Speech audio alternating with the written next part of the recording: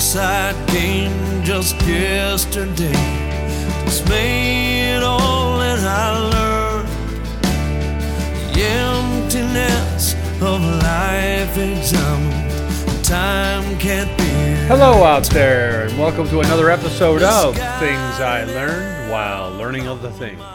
This is an attempt by me, Joe Moran, and my brother J.S. to provide you with a series of interesting, informative, educational, and yes, we hope enjoyable stories that will help you navigate through those high seas of life. Today we introduce Trial of the Century Part 3, the 1920s era. And we have been discussing, at least in introductory form, the trial of the century involving Leopold and Loeb, the murdering geniuses of Chicago.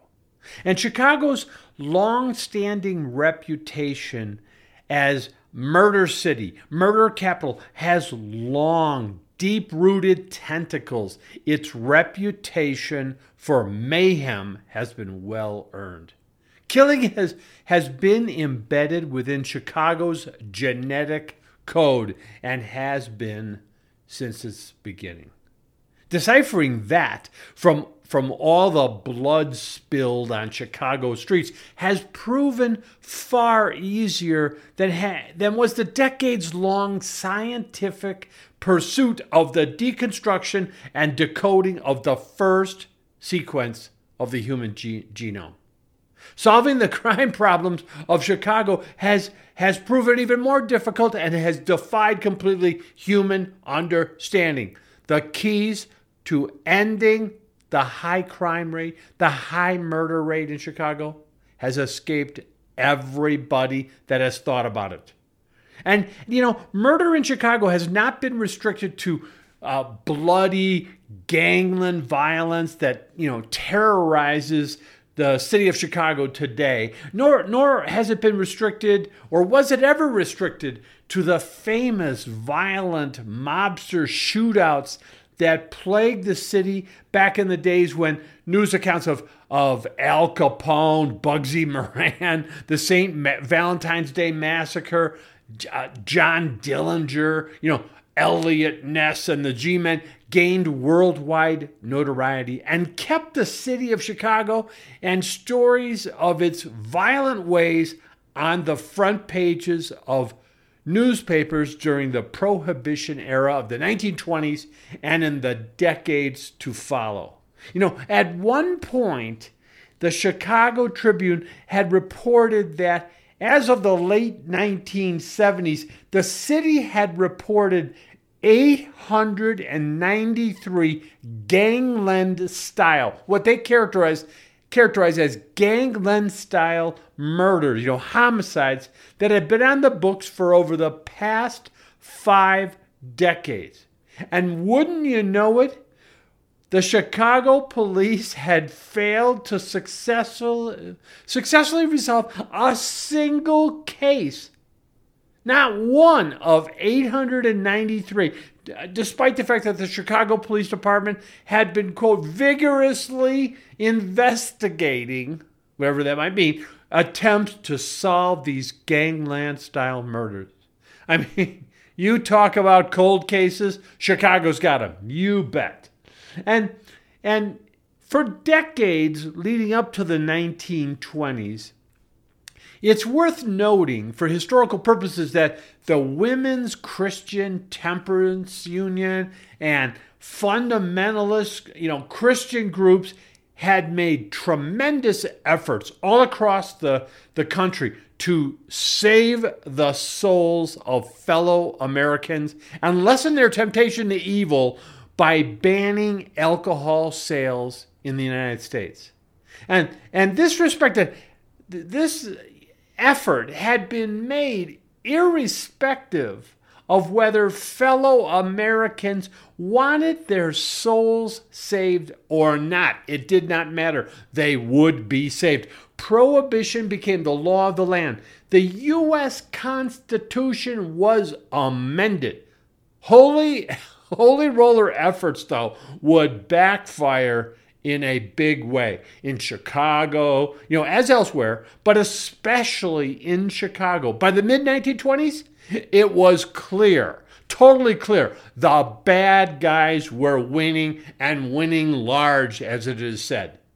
Across the nation, crime rates skyrocketed, and millions of Americans, via the amendment of the U.S. Constitution, had been turned into criminals overnight by the mere stroke of a pen. And in Chicago itself, violence and murder rates metastasized. And while organized mobsters printed money and terrorized and killed, people to the degree they thought necessary, and as it turned out, it was seen as necessary that lots of people had to die, and many, many more needed to be terrorized. And the WCTU members and fundamentalist groups, they may have been sincerely inspired by the Greek soldier historian Xenophon, who defined temperance as moderation in all things healthful and total abstinence from all things harmful. And they may have proven successful in amending the U.S. Constitution, but they proved fundamentally, if you will, unsuccessful in their determined efforts to change people's behavior, to save them from the fires of hell or from themselves. That was in the 1920s.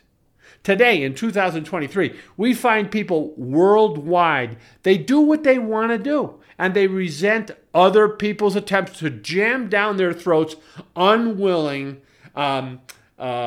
unwilling throats, extreme forms of perceived morality. They just don't like it.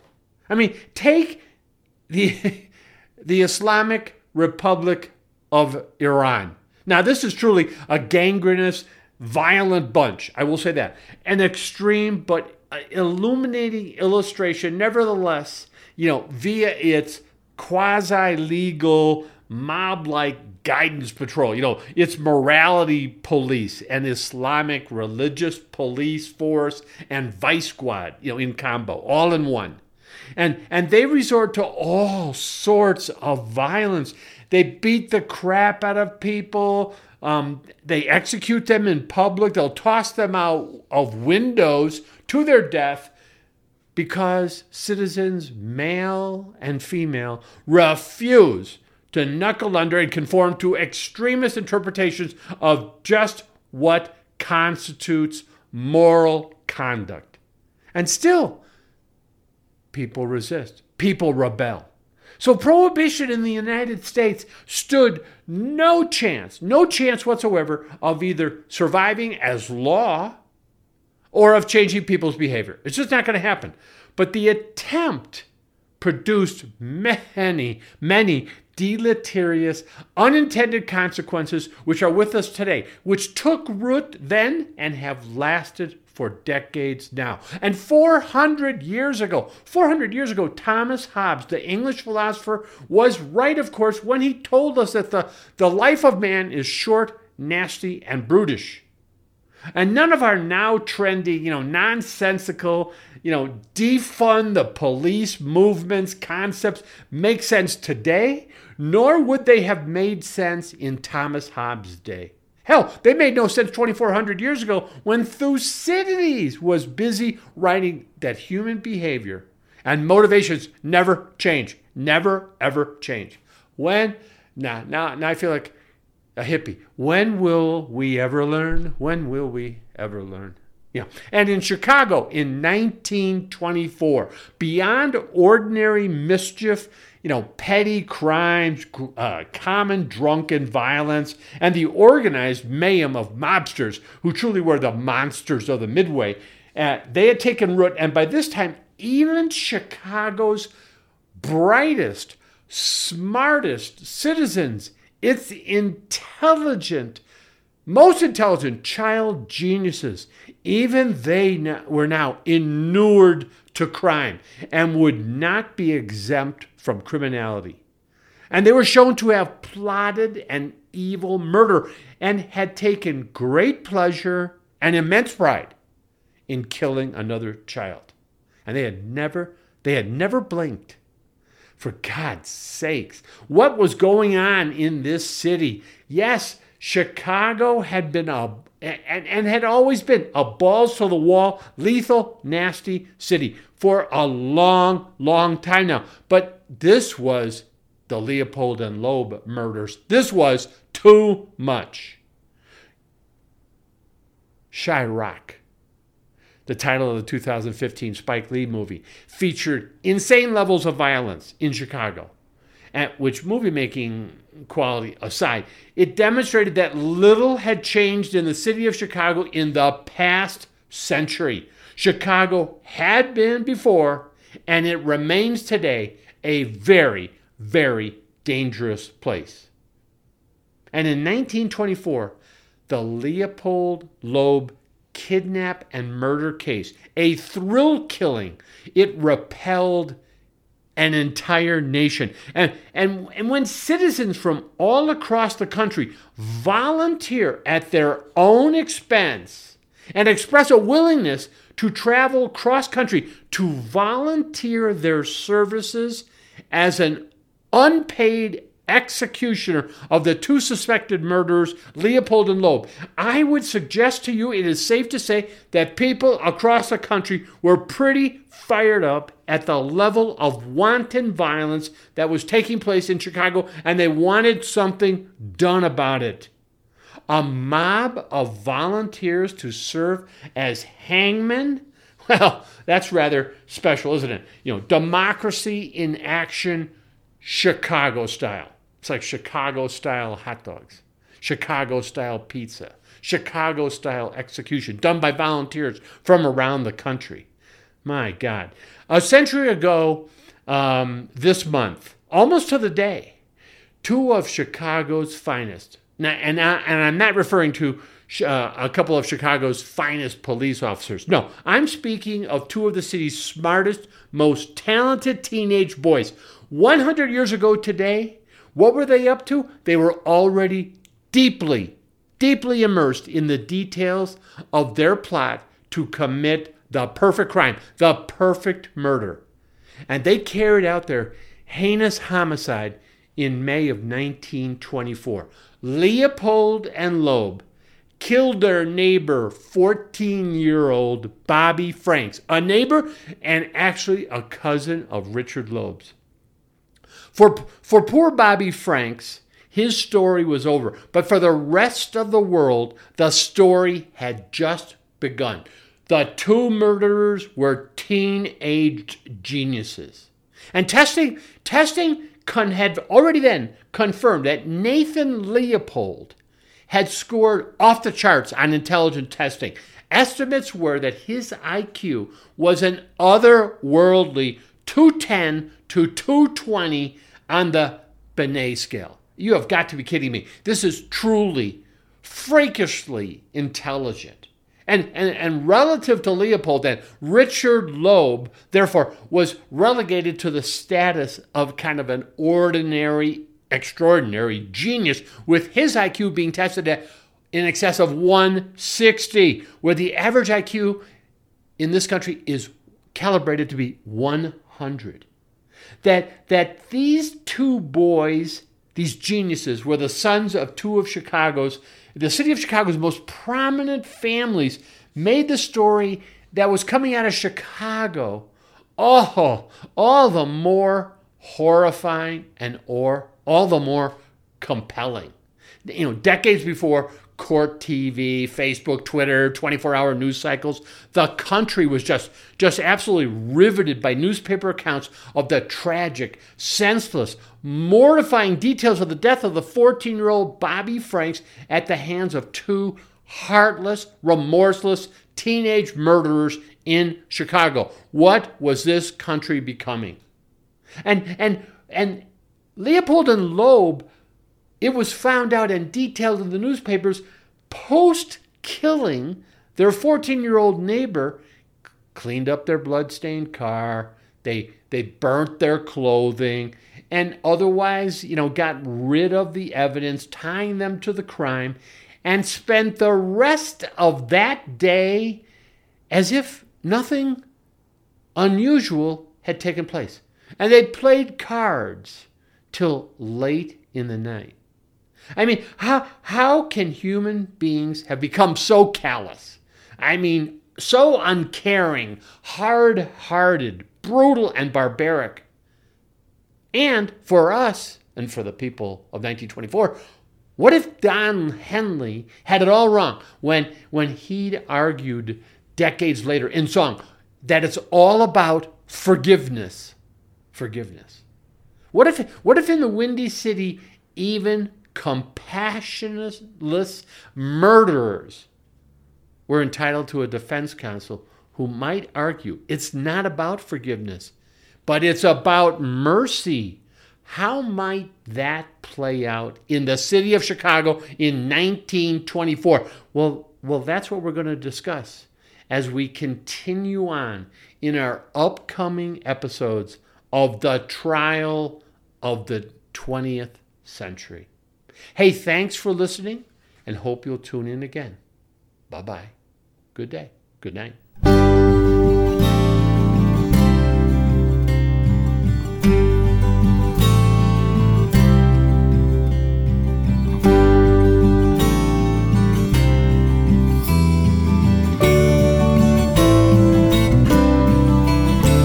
I slip from the harbor, head out to the sea.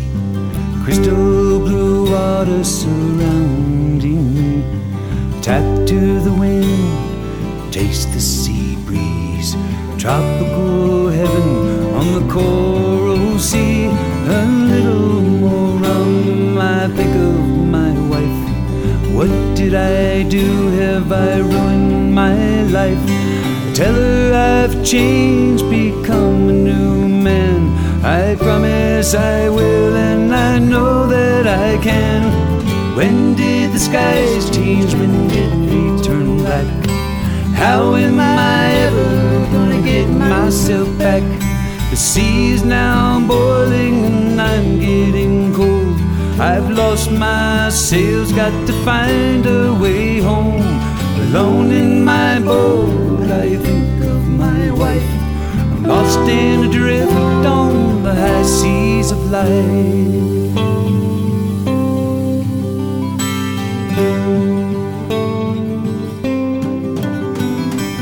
Years from tomorrow, days from the land. Nothing can save me unless fate lends a hand. Storm it is worse and I have no control. The wind and the waves are taking their toll. I look to the stars, there's none I can see. I'm afraid fate, she has answered me. Only moments my story will end. And there was a story I wanted to send. Oh, how I dream for the calm of the sea. A beautiful face smiling back at me. The sea is boiling and I'm getting cold. I've lost my sails, got to find a way home. When did the skies change? When did they turn black? How am I ever gonna get myself back? Alone in my boat, I think of my wife. I'm lost in a drift on the high seas of life. When did the skies change? When did they turn black? How am I ever gonna get myself back? Alone in my boat, I think of my wife. I'm lost in a drift on the high seas.